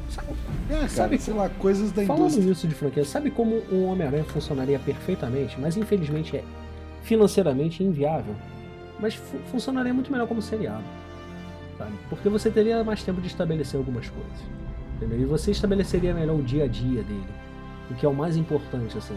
É o que a essência do Homem-Aranha é o dia a dia. É a maneira como ele lida com, que isso mostra um pouco no filme, com o dilema de ser o Peter Parker e ser um Homem-Aranha. Porque a Marvel não tem experiência nisso, de identidade secreta. Nenhum personagem da Marvel, que eu me lembre agora, tem identidade secreta nos filmes. Talvez o Homem-Formiga, assim, fique mais escondido, assim, mas o resto, cara, todo mundo sabe quem é todo mundo. Sim. E talvez isso tenha faltado agora na hora de fazer o Homem-Aranha, entendeu? Porque eles não sabem lidar com isso. Eles tanto não sabem lidar com isso que eles criaram um problema, sabe? Agora eu queria abrir um adendo, cara. É legal ele... Uma das cenas mais divertidas pra mim foi quando ele sai da festinha lá, que ele vê o cara testando a arma lá. De longe ele vai ver o que era aquela luz, né? E ele sai e não tem nenhum prédio pra ele jogar a teia. É muito massa isso, né? Olha... Ele correndo no campo de golfe, cara, é muito bom. É muito zoado. E ele tentando ir pelas árvores, aí não conseguia, e sai quebrando tudo, ou seja... É um adolescente, cara, uma criança inconsequente mesmo, sabe? Não sabe do que tá fazendo ali, tá cometendo os erros que uma criança cometeria. Isso é bacana. Eu achei sensacional, cara. Eu achei sensacional. Aquele final que a gente falou no outro sobrecast, eu vou repetir aqui, porque isso precisa ser dito. Cara, ele não titubeia. O Abutre tá ali, cara, prestes a explodir, a morrer. E ele, cara, o cara tava tentando matar ele até um segundo atrás, mas não, puto, o cara vai explodir. Cara, preciso salvar esse cara. E, tipo, ele não titubeia, cara. É do tipo, ele é o Peter Parker mesmo, aquele coração do tamanho do mundo, do tipo... provavelmente eu vou salvar esse cara e esse cara vai tentar cortar minha garganta, mas não vou deixar ele morrer. E, cara, eu achei sensacional. E uma coisa que eu achei muito bacana é justamente aquela cena final onde perguntam, né? Que daí o Toomes descobre a identidade do Peter e tal. Só que aquela história, né? Ele odeia os Vingadores, ele odeia o Tony Stark, ele odeia a galera que manda no dinheiro. Ele se vê como um cara de classe média baixa ali. E ele vê isso no Peter, né? Um cara batalhador e tal, embora seja um adolescente, mas um adolescente que tá crescendo para se tornar um batalhador e tal. E ele se vê muito mais próximo do Peter do que, né? Ele não vê o Peter exatamente como um vilão, ele vê o Peter como um empecilho, né? Um moleque que tá uma pedra no sapato. E a partir do momento que o Peter salva ele, cara, é meio do tipo assim... Tá, beleza, o cara tá me dando trabalho, isso e aquilo, mas ele é um cara que nem eu, entendeu? Ele não mede esforços pra conseguir o que ele quer, e ele quer fazer justiça, então na prisão, a hora que perguntam, não, porra, a gente tem que se juntar pra matar o Homem-Aranha, e ele falou, não, você acha que se eu não soubesse quem é o cara, eu já não teria matado ele? É do tipo, não, eu não tenho uma treta pessoal com o Peter, né? Ele tá do outro lado da mesma moeda que eu... Eu achei isso muito legal, cara. Eu achei muito legal. Porque dá o tom, que é o tom da Marvel nos cinemas, entendeu? Tipo, é o contrário do... o Clark não teve opção contra o Zod, então ele quebrou o pescoço do Zod. Tipo, as últimas consequências. É o peso, né? A coisa não é assim. Tipo, o peso não é esse, entendeu? Sim. Por falar do vilão, cara, assim, eu não vou voltar naquele assunto de discutir com você por causa do Homem de Aço. Então eu vou perdoar essa alfinetada. Porque eu não sei se vocês sabem, mas talvez esse seja o último Sobrecast. A gente tá na iminência de brigar e separar hoje ainda, hein? Por causa do a treta tá feia. Porque eu não sei. E outra coisa, cara, falando no fim do Sobrecast, eu queria falar pras pessoas assim, pra fazer um agradecimento de vocês aí. Porque vocês devem graças a mim e ao Alexandre. Pelo menos a quem gosta de Sense8 deve. Porque a gente ficou tanto falando que ia acabar com o Sobrecast depois do programa do Sense8, que a Netflix foi lá e falou, pô, cara, a gente precisa de mais um tempo de Sobrecast. Vamos renovar? Vamos fazer pelo menos mais um filme de 2 horas? Que aí os caras não vão fazer o programa agora, vão deixar pra fazer lá na frente, e talvez até lá a gente consiga ajeitar pros caras não acabarem com essa amizade. Aí eles renovaram sem. Não, a Lana foi muito fofa com isso, cara. A Lana Wachowski foi. Ela pensou na gente, cara. Isso não é legal, cara? Pensou no Sobrecast, cara. Pensou no Sobrecast. Se apelo bem no Sobrecast e dos haters brasileiros do Diego. Então, a gente renova sem ser. Mas falando do vilão, cara, a questão do Abutre, assim, eu achei um vilão muito bom, cara. Até em termos de motivação. E isso é uma coisa legal porque lá no início do filme, o filme já começa com ele, né? E ele estabelece o controle de danos, que é uma coisa que existe nos quadrinhos, e que responde muitas perguntas que a gente tinha, né? Tipo, o que acontece quando os Vingadores destroem uma cidade? Sabe? Isso ficou meio que subentendido ali no Era de Ultron, entendeu? Mas depois, assim, eles não se aprofundaram nisso. E dessa vez eles pegaram pesado com isso, mostraram como funciona a coisa burocraticamente, nos meios certos lá. Tudo bem que isso gera muitas incoerências com o que rola em Agents of S.H.I.E.L.D., com o que rola em outros filmes da Marvel, mas ainda assim é legal eles terem estabelecido isso e essa fundação ter ligação com a empresa do Stark, né? Isso é bem legal, cara. E a motivação do vilão, cara, é simplesmente a sobrevivência ali, entendeu? Ele vira um traficante de armas diante daquilo ali que aconteceu com ele. Foi um motivo que ele teve pra se revoltar. Não foi uma coisa tão... Crise financeira, basicamente. Exatamente. É isso. E o cara fica naquela crise moral também. Porra, eu investi nisso, vocês ainda estão rindo da minha cara? Tipo assim, debochando, não gostou? Fala com o meu superior. Aí ele falou, porra, tá de sacanagem? Tipo assim, eu perdi minha vida aqui. pra resolver esse problema. Porque muita gente, vamos falar assim, todo mundo viu ali que o Homem-Aranha se passa 8 anos depois dos eventos Vingadores, o que cria um problema na linha temporal pra mim. Entendeu? E pra mim gera um incômodo, porque 8 anos depois do que supostamente foi os Vingadores, seria 2020 no filme, né? E a Marvel... Mas aquela coisa que eu falei pra você, Digão, quando no final do filme eles falam que o anel de noivado ficou no bolso do Rap por 8 anos, ele fala, tá no meu bolso desde 2008.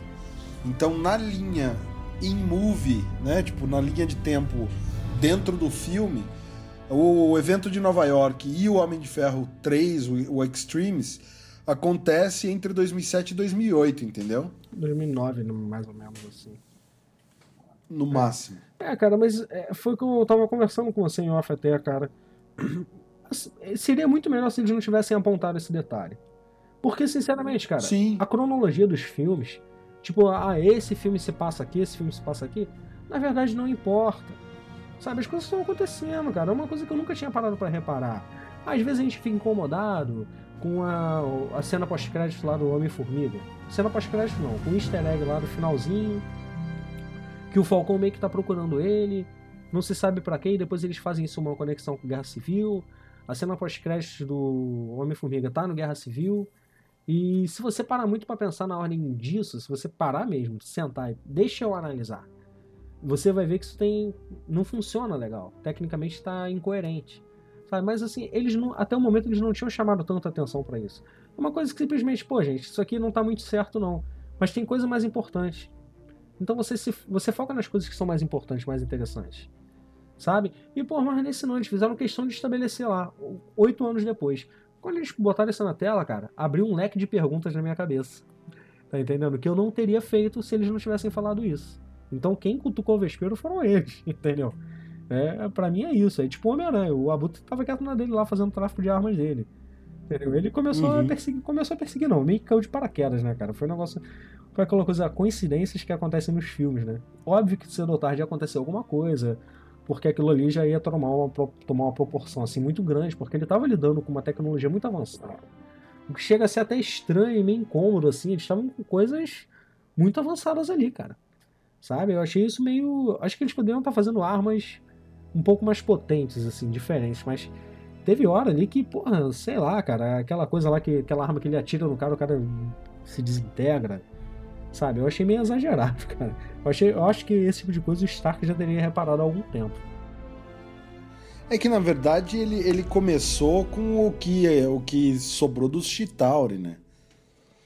E aí ele começa a desenvolver coisas a partir daquilo. Mas, sei Não, lá.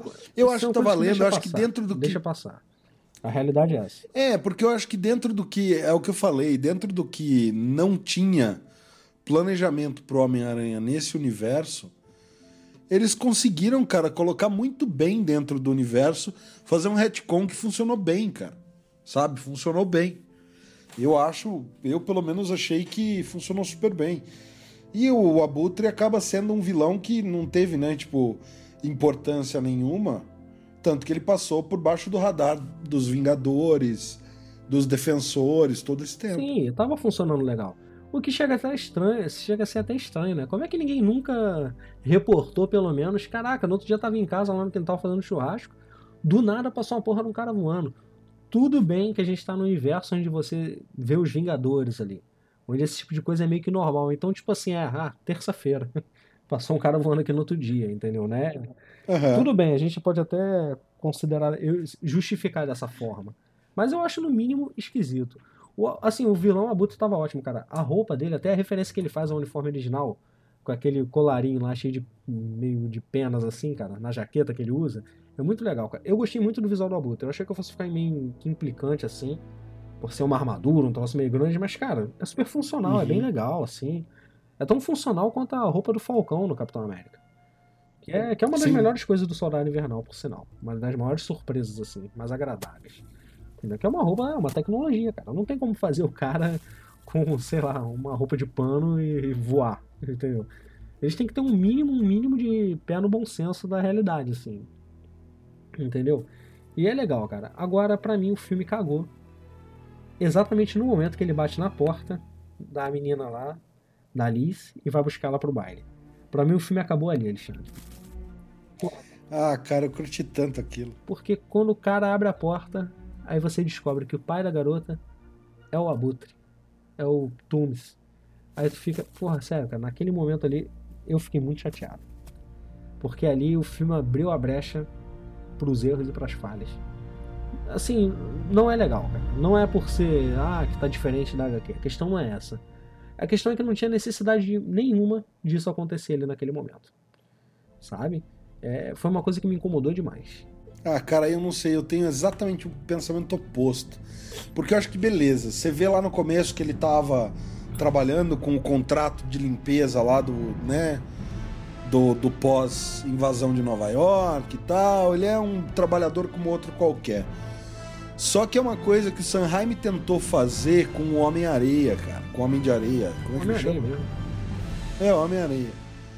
E que não deu, cara, não ficou igual, que é do tipo, é um vilão que ele não tem uma motivação vilanesca, maldosa, perturbada demais. Mas ele assim. não deixa de ser um criminoso. Ele é só um cara... Isso está estabelecido no filme. Ele é um criminoso, exato, ele é um criminoso. Mas ele não é um vilão, entendeu? Tipo, ele é um criminoso, beleza, mas ele não tem aquela coisa do coringa, doentio, caótico e tal. Não, cara, ele era um cara que tava trabalhando, beleza, você entende isso. Só que a hora que você vê que ele é o pai da pseudo-namoradinha, né? Da menina que o Peter tá afim, do crush, como diz a molecada hoje em dia, do crush do Peter, entendeu?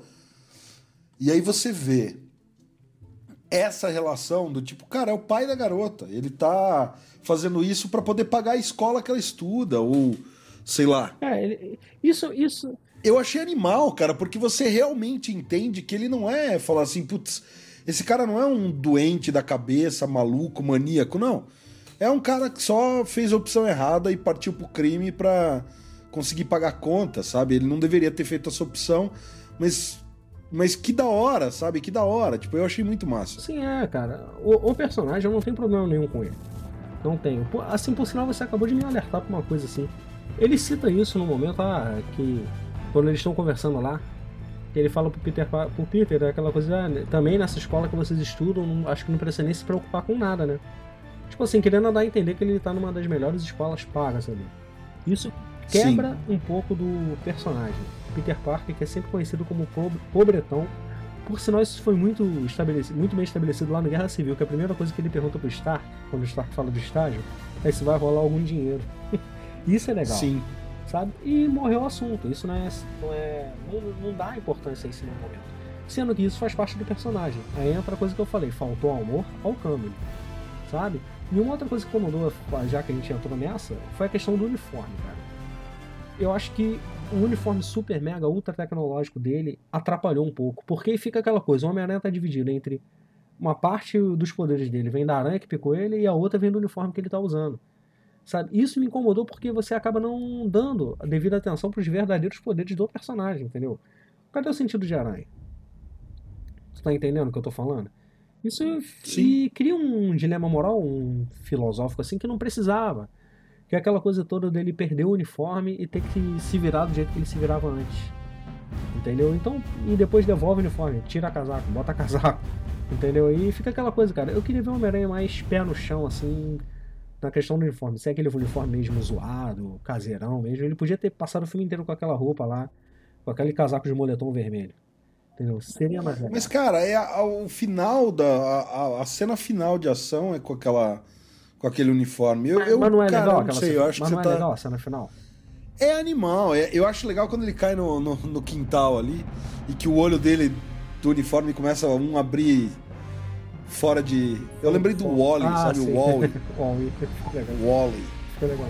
Tipo, o olhinho dele abre um, fecha o outro, daí as meninas saem gritando. Cara, eu achei legal o lance, sabe, do uniforme tecnológico do Stark, porque ele é meio um proto-aranha de ferro, sabe?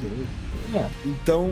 Me incomoda, vou ser sincero, me incomoda um pouco, porque desviou o foco do poder dele, sabe? Foi o que eu falei, uma direção um pouco mais focada no Homem-Aranha em si, não teria deixado esse tipo de coisa passar.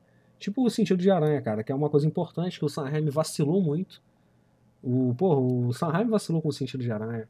O próprio, não sei quem, Mark Webb também vacilou com isso. Por sinal, o Mark Webb teve ideias geniais e descartou todas elas, né? Entendeu? Tipo, a ideia do Homem-Aranha em primeira pessoa, cara. Morreu o assunto, não se fala mais nisso. Sabe? É uma coisa que poderiam ter aproveitado aqui, cara. E não se faz, não se vê nenhuma referência. Por isso que eu falo, algumas coisas ficaram muito genéricas. Sabe? Ficou tipo assim. É um Homem-Aranha, cara. Você tem que dar um tratamento diferenciado pra ele, sim, cara. Ele merece. Então faltou um pouquinho disso, sim. E, porra, e essa cena, falando de cena final, cara, aquela cena do avião é tão zoada, tão errada, tão absurda que. Porra, pra mim, cara, o filme começou a cagar ali, sabe? Essa coisa toda do cara descobrir a identidade secreta dele numa conversa de 3 minutos no carro. E, porra, é legal. O cara vai lá e fala: olha só, eu já sei quem você é, eu vou te matar, que não sei o que, aquela cena do trailer, né? Aí ele vai, entra, vira pra garota e fala: pô, tem que ir embora. Aí vai embora, pega a roupa dele e sai. Quando ele tá saindo, já toma um porradão do Shocker, que é o cúmplice lá do Abutre. Ou seja, deu tempo do cara ligar e falar: olha só, tem um maluco aí, o namorado da minha filha, na verdade é um Homem-Aranha, cara. Se ele sair daí, tu dá uma porrada nele. Porra, sabe, tu cria um problema ali, cara, que é o problema da identidade secreta, é o problema da continuidade, sei lá, tudo isso me incomodou. Sabe? Eu sei que eu tô sendo chato, assim, eu tô tentando apontar defeitos demais, às vezes até coisas que seriam irrelevantes, assim, no caso, né? Mas não dá, cara. Não dá, não consigo. Eu sou chato. Eu vou te dizer uma coisa que me incomodou, cara. Que tirando o fato do Tom ser o pai da Liz, todo o resto tava na porra do trailer. A Marvel faz trailer de entrega que, velho, eu não vou mais assistir trailer de filme nenhum. Aprendeu com a Warner, né? A Warner aprendeu a fazer trailer com a Marvel e a Marvel aprendeu a fazer trailer com a Warner. E agora estão nesse impasse aí sem sentido, né? Cara, que coisa mais horrível. Cara, de boa, não vou ver mais nada. É aquela história, cara, terem entregado o Hulk no trailer do Thor Ragnarok, sabe? Tipo, terem entregado... Cara, aquela cena do barco inteiro, do boat lá, do ferry boat, cara. Foi muito errado isso. Cara, a cena, sei lá, tem 10 minutos de cena, não tem a menor graça, porque você sabe como ela vai terminar. Não, pois é, e tu fica incomodado, cara. É incômodo ver aquela resolução ali. Por sinal, a participação do Homem de Ferro é uma coisa que muita gente estava preocupada, inclusive eu, dele estar participando muito do filme. E foi bem sutil até, né, cara? Sutil, é pouco. E no começo é pouco, depois no final tem aquele Aranha de Ferro ali que você não curtiu nem um pouco, mas achei animal. Porque aquele não é o Aranha de Ferro, né? É uma versão, qualquer coisa do Aranha de Ferro, né? Cara, o Homem de Ferro do cinema é o Homem de Ferro? Pô, cara, vou te falar, Pior que é, cara. Então, e qual é a armadura que ele usa no Homem de Ferro? A armadura do Homem de Ferro mesmo. Eu só queria que a armadura cabesse na mão. Tá, mas qual Mark? Entendeu? Tipo, é a Mark 1, é a Mark 2, é a Mark 43? Não, é 120... É a mesma coisa. O filme é a 128, pelos meus cálculos. Mas, cara, é isso que eu tô dizendo. Eu não sou... O Aranha de Ferro é isso, assim, cara. Eu não sou tão noob assim, não. Não, eu sei disso, mas é isso que eu tô dizendo, tipo... O Aranha de Ferro, cara, não é o Aranha de Ferro do Guerra Civil. Mas poderia ter sido. Por que não é? Por que não ser? Porque o Homem-Aranha não participou do Guerra Civil, cara. No universo cinematográfico da Marvel, você não tá no universo 616, cara. Essa é a questão. Eu tô no universo 666, né? Não, pior, tem um número, né? É 9.900 e... Como é que é o número do universo cinematográfico? Daqui a pouco vai ter crise nas infinitas Marvel pra definir isso tudo. Mas cara, é por aí. Pô, vai ter que chamar vamos chamar o Marvel Wolfman aí pra fazer o Crise nas Infinitas Terras da Marvel, porque tá precisando, cara. Se a Marvel contratar o Marvel Wolfman, daí eles vão chamar ele de Marvel Wolfman. Caramba, essa foi muito boa, cara. Essa foi muito boa. Fala de novo aí. Marvel Wolfman. Caraca, aí. Essa foi muito boa, cara. Que bosta, né? Mas cara, é difícil, assim. Eu sei que é difícil agradar todo mundo, mas o uniforme me incomoda. Aquela coisa deles ignorarem 100% o Tio Ben nesse filme. Foi muito chata, porque o Tio Ben é o que motiva ele ali, sabe? Ignoraram demais isso. Sabe, o deboche da Zendaya, pra mim, foi muito deboche. Foi um deboche muito pesado e ofensivo, ao meu ver. Porque a personagem é boa, funciona, não precisava daquilo. O uniforme me incomoda um pouco, sim. Sabe, toda essa questão da virada ali do roteiro, dele encontrar o pai da garota lá e, porra, aí você muda a motivação do vilão, sabe? E outra coisa, cara, aquela cena do avião me incomoda. Cara, é um avião com o arsenal dos Vingadores, os maiores heróis da Terra, e não tem nenhum protocolo de segurança. Qual o protocolo de segurança? Ficar invisível? Sabe, você não tem uma legião de ferro. Não, nisso daí você tem razão. Você não tem uma legião de ferro acompanhando o avião, sabe? Pra dar um alerta, qualquer coisa. Sabe? Ele fica dando. O cara hackeou o avião dos Vingadores assim. Tudo bem, isso é meio que plausível nos quadrinhos. Às vezes acontecem algumas coisas assim, sabe? Do cara roubar a roda do Batmóvel, sabe, Alexandre? Mas aí o cara virou Robin, sim, né? Sim. Tudo bem, são outras. Virou, o cara rouba vai pegar o Abutre pra fazer o Abutre de Vingador. Não, pois é, pô, cara, vi que tu roubou armas nossas aí. Armas com potencial pra destruir o mundo. Sabe? Não quer ser o nosso Robin? Tipo isso. Coisas. Tudo, mas não é legal, cara. Não é legal, porque você cria um problema. Tipo assim, o cara tá lá e aquela cena do avião é toda muito exagerada, cara. A cena que ele joga a teia na turbina e consegue parar a turbina com a teia. E ele mesmo fala, cara, eu não acredito que isso funcionou. Aí meu pensamento foi, eu não acredito que eles fizeram isso. Porque não precisava, cara. Sabe, a luta final, sabe, o Homem-Aranha não tem poderes, cara. Ele não tem força direito, ficou mal explorado, cara. Nessa parte do Homem-Aranha em si, não do Peter Parker. Peter Parker tá perfeito. Agora o Homem-Aranha, cara, muito falho ao meu ver. Eu curti os lançadores de teia, isso é muito cara. legal. Eu curti pra caramba. Isso é legal, é fiel, né, cara? E essa parte tecnológica dos lançadores de teia eu até aceito. Mas super legais. Eu acho que se eles tivessem estabelecido, igual o pessoal dizia lá, antes de sair o Guerra Civil, todo mundo ficava meio que dando aquele spoiler de imaginação, né? Que a gente fala, porra, estão dizendo aí que quem inventou o lançador de teia foi o Tony Stark. Porra, era uma coisa que incomoda, mas seria mais plausível, seria, porra, interessante, né? Entendeu? Como é que o Homem-Aranha não lança teia, cara? Não, pera aí, vamos resolver isso. Ensina ele a fazer a fórmula lá, cria um lançador de teia super tecnológico, sabe? Cria uma roupa um pouco mais interessante e tudo, mas, cara, não esse uniforme com inteligência artificial, entendeu? Não, mas uma coisa que eu achei animal ele na escola é que você consegue ver que na aula de ele química... tá fazendo a teia.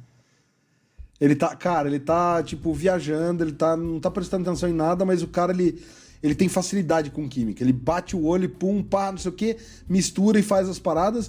E enquanto ele tá fazendo as paradas da aula, embaixo da carteira ele tá fazendo os testes pro fluido de teia. Exatamente. Cara. Então, assim, é massa porque é, tipo, a origem, o fluido de teia... O Tony Stark incorporou isso no uniforme, mas veio do Peter mesmo. Isso eu achei foda demais. Ele já tinha um lançador de teia, né? Em Guerra Civil ele aparece. Antes dele encontrar o Stark... Ele já tem o lançador de teia. Esse tipo de coisa. E quando o Stark conversa lá no quarto com ele, ele meio que fala, nossa, como é que funciona isso aqui? Uhum.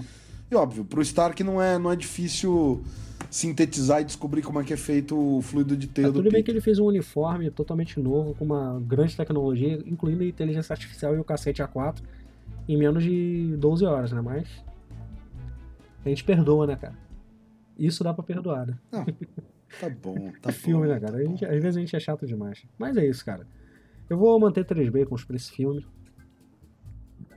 Voltou os 3, ó. Pela consideração. E a trilha sonora, pra gente fechar, porque já tá dando 1 hora de sobrecast, já deu 1h15. Pera aí, antes de você começar, eu vou te fazer uma pergunta. Diga lá. Você tem certeza que você quer falar sobre a trilha sonora desse filme? Cara, eu achei tão incrível eles voltarem ao tema original, cara. Não, isso foi genial. Genial demais, assim, muito legal. Quando começa lá, eles fazendo lá aquela trilha sonora galhofada, ficou sensacional, cara. Sensacional. Mas você lembra de alguma música que não seja essa? Cara, na verdade o filme todo eles desenvolvem esse mesmo tema, né? Mais ou menos. E é isso que eu achei tão incrível, cara, porque tem até uma versão ali que é meio jazz, cara, do tema principal. Eu achei muito foda isso. Sim, mas uma coisa... Achei muito massa. Uma coisa que eu sempre converso, a gente conversa em off, eu acho que a gente nunca gravou sobre isso. Mas eu acho as trilhas da Marvel, cara, muito genéricas. Muito parece que foi um cara que pegou um teclado, plugou lá, vou tocar um negócio aqui, vocês vão botando aí. E a sensação não muda muito nesse filme. É uma trilha sonora mais competente, sim. Isso eu não tenho por que dizer que não. Entendeu? Fazendo até a crítica como músico, assim. É uma trilha mais competente, porque foi o que você falou. Ele fez uma coisa meio que igual o Hans Zimmer faz. Que é pegar um tema e desenvolver ele de 300 mil formas. Ele abre um leque de possibilidades com aquilo ali. E ficou legal. Mas, cara, não tem peso. sabe? Eu não sei se é execução de orquestra, essas coisas assim, mas não tem peso, cara. Pô, vamos supor, cara, tu pega... A única trilha sonora que eu tenho certeza que todo mundo lembra nos filmes, a não ser as do Black Sabbath no Homem de Ferro e o AC/DC, a trilha sonora que eu tô falando mesmo, as instrumentais lá compostas especialmente para aquele filme. Ninguém lembra de nenhuma que não seja dos Vingadores. Mesmo assim, você só lembra dos Vingadores porque eles estão martelando aquilo ali desde sempre. Entendeu? Qual dos Vingadores? Eu não sei. A música de entrada dos Vingadores, pô. Não sei qual é, cara. Tá vendo? Você acabou de provar um ponto de vista, cara. Entendeu? São músicas que você não tem muito impacto. Diferente, vamos fazer a comparação com as trilhas do Superman, do Batman vs Superman e da Mulher Maravilha, né, cara? Você lembra do tema da Mulher Maravilha só de eu falar o nome dela. Parece o Immigration Song do... Immigrant Song do Led Zeppelin. Exatamente, cara. Porra, é um troço feito só pra ela. E aí que tá, cara. Eu acho que a trilha sonora ela tem que fazer parte do filme. Sabe? Isso é uma coisa muito importante. A trilha sonora ela tem que ser como se fosse um personagem coadjuvante e às vezes principal do filme. Sabe? Em alguns filmes a trilha sonora ela consegue ser o ator principal, sabe? Que é o caso de Interestelar, A Origem, esses filmes assim, onde a trilha sonora ela é um personagem importante ali. Tira a música desses filmes e o filme não vai fazer mais sentido pra você. Tô mentindo? Tipo, não, cara, eu concordo. Então, as trilhas da Marvel são bem sem peso, cara. Não tem. É que eu achei que o Homem-Aranha de Volta ao Lar é a melhor trilha sonora da Marvel. Isso aí sem sombra de dúvida. Até mesmo porque eu não lembro de nenhuma que não seja essa. Entendeu? A única música... Agora, se você comparar mesmo essa trilha com a trilha do Danny Elfman pro Homem-Aranha do Sanheim, aí ela fica meio pequena. Ela só ganha por questões afetivas de você jogar o tema do Spider-Man do desenho animado da década de 70, 80. Não, com certeza. Com certeza. Ele fica passando. Só que assim, o Danny Elfman fez uma trilha tão foda pro Batman de 89, que quando começou a tocar a trilha do Danny Elfman do Homem-Aranha, começou a tocar, eu falei assim, cara, parece uma mistura da trilha do Batman com a trilha do X-Men, cara. É mesmo. E daí eu fui ver, era o Danny Elfman mesmo fazendo. Eu falei, certeza que era ele. Não, essa é o Giacchino, né? O Homecoming é o Michael Giacchino que fez. Sim, eu tô falando do Homem-Aranha do tema. Uhum. E, cara, sei lá, eu acho que é só você pensar, cara. Você consegue, baixa lá, aluga no Spotify lá, a trilha sonora de um filme da Marvel qualquer, escolhe qualquer um. E pega qualquer trilha de qualquer filme da Warner, DC.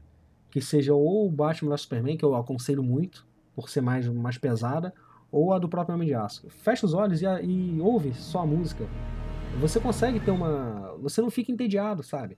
A música sozinha ela se sustenta ali nesses casos. Uma trilha da Marvel, cara, é só um cara fazendo barulho no teclado lá qualquer.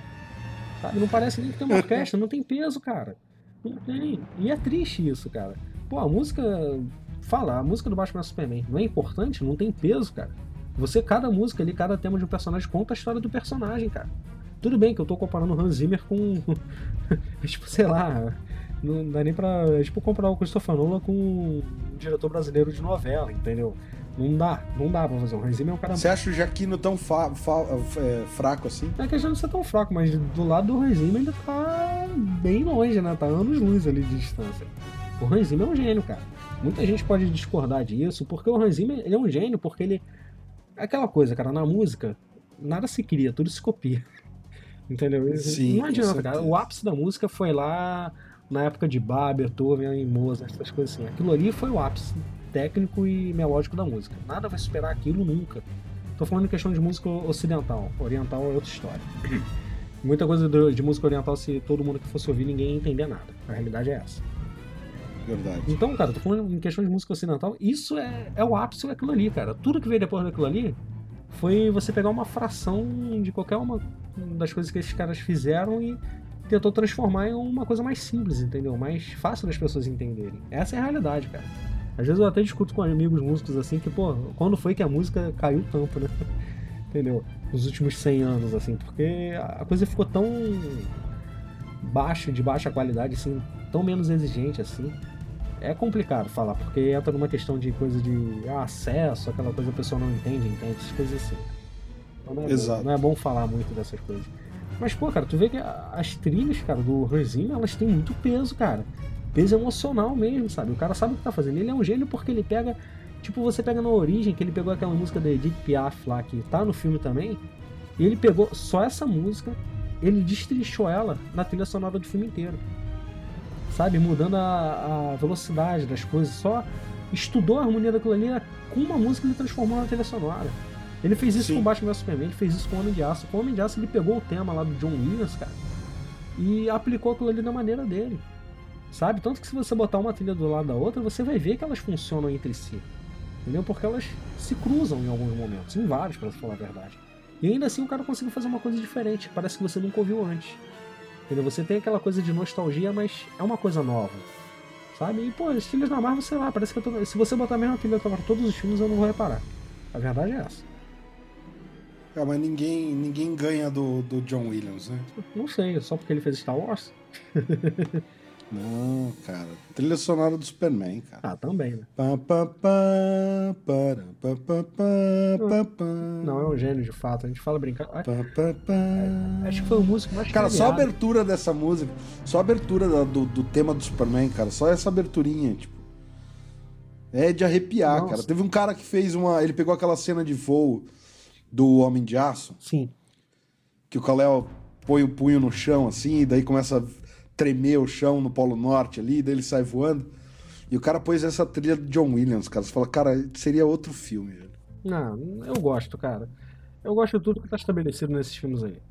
Nos dois. E Mulher Maravilha também tem uma trilha excelente, cara. Sabe? Tu vê que o filme, o tempo todo, não só a música tema... É que a música tema dela é tão pesada, tão de destaque, cara, que fica difícil você, sei lá, botar uma coisa que não seja, no mínimo, na mesma qualidade, né? Então, em alguns momentos fica meio discrepante, né? Com certeza. Mas é isso, cara. Já falamos mal da trilha sonora, falamos mal do vilão, falamos mal do Homem-Aranha, falamos mal do Homem de... E concordamos em discordar. Exatamente. Ah, eu gostei muito do final que eles voltaram com a Pepper Potts ali, né, cara? Ah, sensacional isso, cara. Pô, foi muito legal, cara. Acho que foi a surpresa mais legal do filme. Pra provar aquilo que você tinha falado, né? Pois é. De que ninguém sabe nada e esses boateiros de plantão não sabem de nada. Pois é. Como eu já falei várias vezes, donos da verdade só tem dois. Só tem dois, nós dois. E eles estão aqui. Estamos aqui. E por favor, eu quero meu hate, por favor, gente. Tá difícil. Postem lá, falem mal, me xinguem. Só não vale falar mal da mãe. Entendeu? Mas pode me ofender, cara. Eu tô aqui vários textos prontos, já só copiar e colar lá pra responder e ninguém fala nada. Ah, outra coisa, cara. Concordamos em uma coisa, né? Melhor cena pós-créditos da Marvel, essa do Capitão, hein? Ah, porra. Não é? Eu vou ser sincero, cara. Eu acho que deveriam acabar com essa cultura de cena pós-créditos. O que você acha? Será? Acho que sim, cara. A DC não funciona não, sem cena pós-créditos. Funciona. Qual a real importância da cena pós-créditos? Fazer você ler os créditos? Não é. Fazer você ficar mais tempo no cinema. Sei lá, cara. Não tem muita lógica nisso. Sabe? Eu curtia, sabe por quê, cara? Eu sempre fui viciado em ver os créditos. Uhum. É um vício que eu tenho desde moleque, assim. E eu ficava vendo os créditos até o final. A galera ficava puta da vida, o pessoal que cuida da sala. Falava, mas você não vai embora? Eu falo, cara, eu quero ver os créditos, eu quero ver quem fez a trilha sonora, um monte de coisa. De curioso, eu era um idiota. Enfim. Mas eu faço isso. E quando começou essa coisa de cena pós-crédito, cara, eu me senti muito especial, assim, de falar assim, olha que da hora. Os caras estão me agradecendo por ter ficado até o final, sabe? Não é. Isso começou há tanto tempo, né, cara? Eu lembro que em Matrix Reloaded no final tinha um trailer de Matrix Revolutions. No final de Constantine tinha uma cena pós-créditos também. Vários filmes assim tem cena pós-créditos. Um dos primeiros, os antigões, assim, é o Curtindo a Vida Doidado, né? Sim, que tem. Mas não é pós-créditos. É um dos primeiros. É meio que durante os créditos. Pós-créditos. Né? Tem as cenas durante os créditos, daí acabam os créditos, ele fala, o que vocês estão fazendo aqui? Vai embora. Tchau. Daí acaba. Que é exatamente igual o Deadpool fez, né? Exato. E eu acho que essa cena do Capitão, cara, foi muito do tipo, a gente precisa fazer uma cena igual a do Deadpool. Na boa. Porque é o mesmo texto, praticamente, do tipo, Vocês estão aqui e vão se desiludir, não tem nada pra vocês, blá, blá. Não é. Eu, por sinal... Eu achei que foi... Porque, cara, ela é tão idiota quanto a do Thor, né? Aquela do monstro correndo atrás da borboleta lá. Sim, mas é engraçado. Por sinal, por final, o que aconteceu com aquele monstro, hein? Pois é, cara. Eu vou te responder Era só lá. uma cena pós-créditos idiota. A Netflix respondeu esse comentário. Ah, é? Você não sabia, não? Não. Então, aquele monstro ali foi o que possibilitou a criação genética daquele Okja lá, daquele super porco. Ah, é? Não sei, cara, eu tô inventando agora. Mas seria uma boa solução, né? Você falou que a Netflix respondeu, cara, e eles são tão de fazer esse tipo de merda que eu achei que tinha alguma relação mesmo. Não poderia, né, cara? Não peguei a Eu piada. inventei isso agora, cara. Será que eles me contratam? Não duvido, cara, porque é o tipo de coisa que eles prezam, né? Responder aos fãs de maneira bem humorada. Pois é. Mas é isso, cara. Homem-Aranha, no ruim, eu sou muito chato. O filme é bom sim, sabe? Muita gente vai gostar, cara. Muita gente. Todo mundo, pra falar a verdade. Eu acho que quem não gostou foi só eu e mais alguém aí, mais algumas pessoas. O pessoal lá no grupo, algumas pessoas, o Júlio ontem deu 2 bacons e meio pro filme. O JP também ficou incomodado. O Breno gosta de tudo da Marvel e odeia DC, então por isso que ele é meu arqui-inimigo. A gente tem que fazer um programa, Batman vs Superman, com todo mundo, né, cara? Sim, todo mundo dando opinião. Isso aí, cara, Mas é isso. Eu acho, cara, que tirando o Homem-Aranha 2, ele tá empatado com o Homem-Aranha do Sanheim, pra mim, em segundo lugar, como segundo melhor filme do Homem-Aranha, cara. Eu achei que faltou o peso emocional, sabe? E isso se deve a muitos motivos ali. Sabe, no Homem-Aranha 2 você tinha ali o peso emocional, porra, toda a relação dele com o Octopus. Tudo bem, você tinha aquelas coincidências meio absurdas de, porra, curiosamente o Octopus vai assaltar o banco no mesmo momento que o Peter Parker tá lá com a tia May tentando pegar um empréstimo de $200, sei lá. Sabe? Então são coincidências assim que, porra, quando você analisa friamente você fala, pô, que absurdo, pra que isso? Mas o que acontece é tão divertido, cara, é tão legal assim, os acertos do filme são tão interessantes que você releva. Você releva isso e o filme tem qualidade. O filme é bem dirigido, cara. Sabe? Tem peso emocional no personagem, no vilão ali. E a própria motivação do Octopus nesse filme é tipo assim, o cara tava motivado pela loucura, entendeu? Foi a última programação do que seria uma inteligência artificial nos braços ali, entendeu? Então, que era terminar o experimento. E o cara tava com isso na cabeça, entendeu? Ele não era um assassino. Não era um vilão, de fato, um coringa da vida. Igual. Por sinal, todos os vilões do Homem-Aranha são bem leves até. Tirando o Duende Verde, né? Que pegava o que era. Sim, que é maluco Mas mesmo. o cara é doente, entendeu? É maluco, é um coringa da Marvel. Salvo a devidas proporções, né? A Marvel não tem nenhum coringa, assim, até onde eu consigo me lembrar. Mas se tivesse, seria o Duende Verde. Entendeu? E o filme falta peso emocional nos filmes da Marvel no momento. Acho que essa fórmula dele está começando a mostrar uns sinais de cansaço. Justamente, eu fico até preocupado com Guerra Civil, cara. O que vai acontecer ali? Como é que vai ser, né, cara? Guerra Civil não, é Guerra Infinita. Como será que eles vão fazer ali, né? Será que vai ter peso emocional que eu quero ou será que vai ser um filme levinho? E outra coisa que me incomodou nesse filme, cara, é o excesso de piadinha relacionada a Tia May. Ah, isso daí é desagradável. Sabe, toda a tia gostosona do Peter Parker. Porra, cara, eu já não gosto da Tia May. Da Tia May metida gostosona, então eu gosto menos ainda. Não, uma das coisas que eu não gostei muito foi a Marisa Tomei de Tia May. Não por terem rejuvenescido a Tia May nem nada. É que eu acho que ela não pegou muito o timing da personagem. Cara, e ela descobre a identidade. Não achei que ficou bom. E aquele final com ela descobrindo a identidade secreta dele foi muito zoado. Vamos ver o que virá. Tá difícil. A Marvel não sabe lidar com a identidade secreta. Essa é a realidade. Vamos lá. Então é isso, Diegão. Mais alguma coisa que você acha importante falar? Assistam um filme. E depois assistam Homem-Aranha 2. Aí tire as suas conclusões. É isso aí. Boa, eu concordo. Vou que nem o Diegão. Assistam o filme e depois assistam Homem-Aranha 2 e façam os comentários aí. E é isso aí, galera. Por hoje é isso. Esse foi o Sobrecast. Se você curtiu, deixa o seu like. Comenta o que você achou de Homem-Aranha de Volta ao Lar. Só cuidado com spoilers nos comentários, galera. Coloquem um avisinho aí, porque nem todo mundo viu o filme ainda. Lembrando que tem o MP3 para baixar. Se você quiser guardar esse Sobrecast com você aí, com muito carinho, veja o link na descrição do vídeo. Comenta, compartilha. Não esquece de dar uma conferida nos outros vídeos do canal. E a gente também tá no Facebook, Instagram e Twitter. Segue a gente por lá, que o conteúdo é diferente. Segunda-feira que vem a gente volta provavelmente com mais uma parte do histórico do Batman na Batcaverna, com a década de 51 a 59, é isso? Não, né? Agora a gente... Não, agora é 1960 a 69, parte 3. E vamos passar finalmente pelo Adam West, né? Sim, vamos chegar no Adam West e mencionar ele. Isso aí. E é isso aí, galera. Confere aí, clica no logo do Sobrecapa para se inscrever e até mais. Valeu!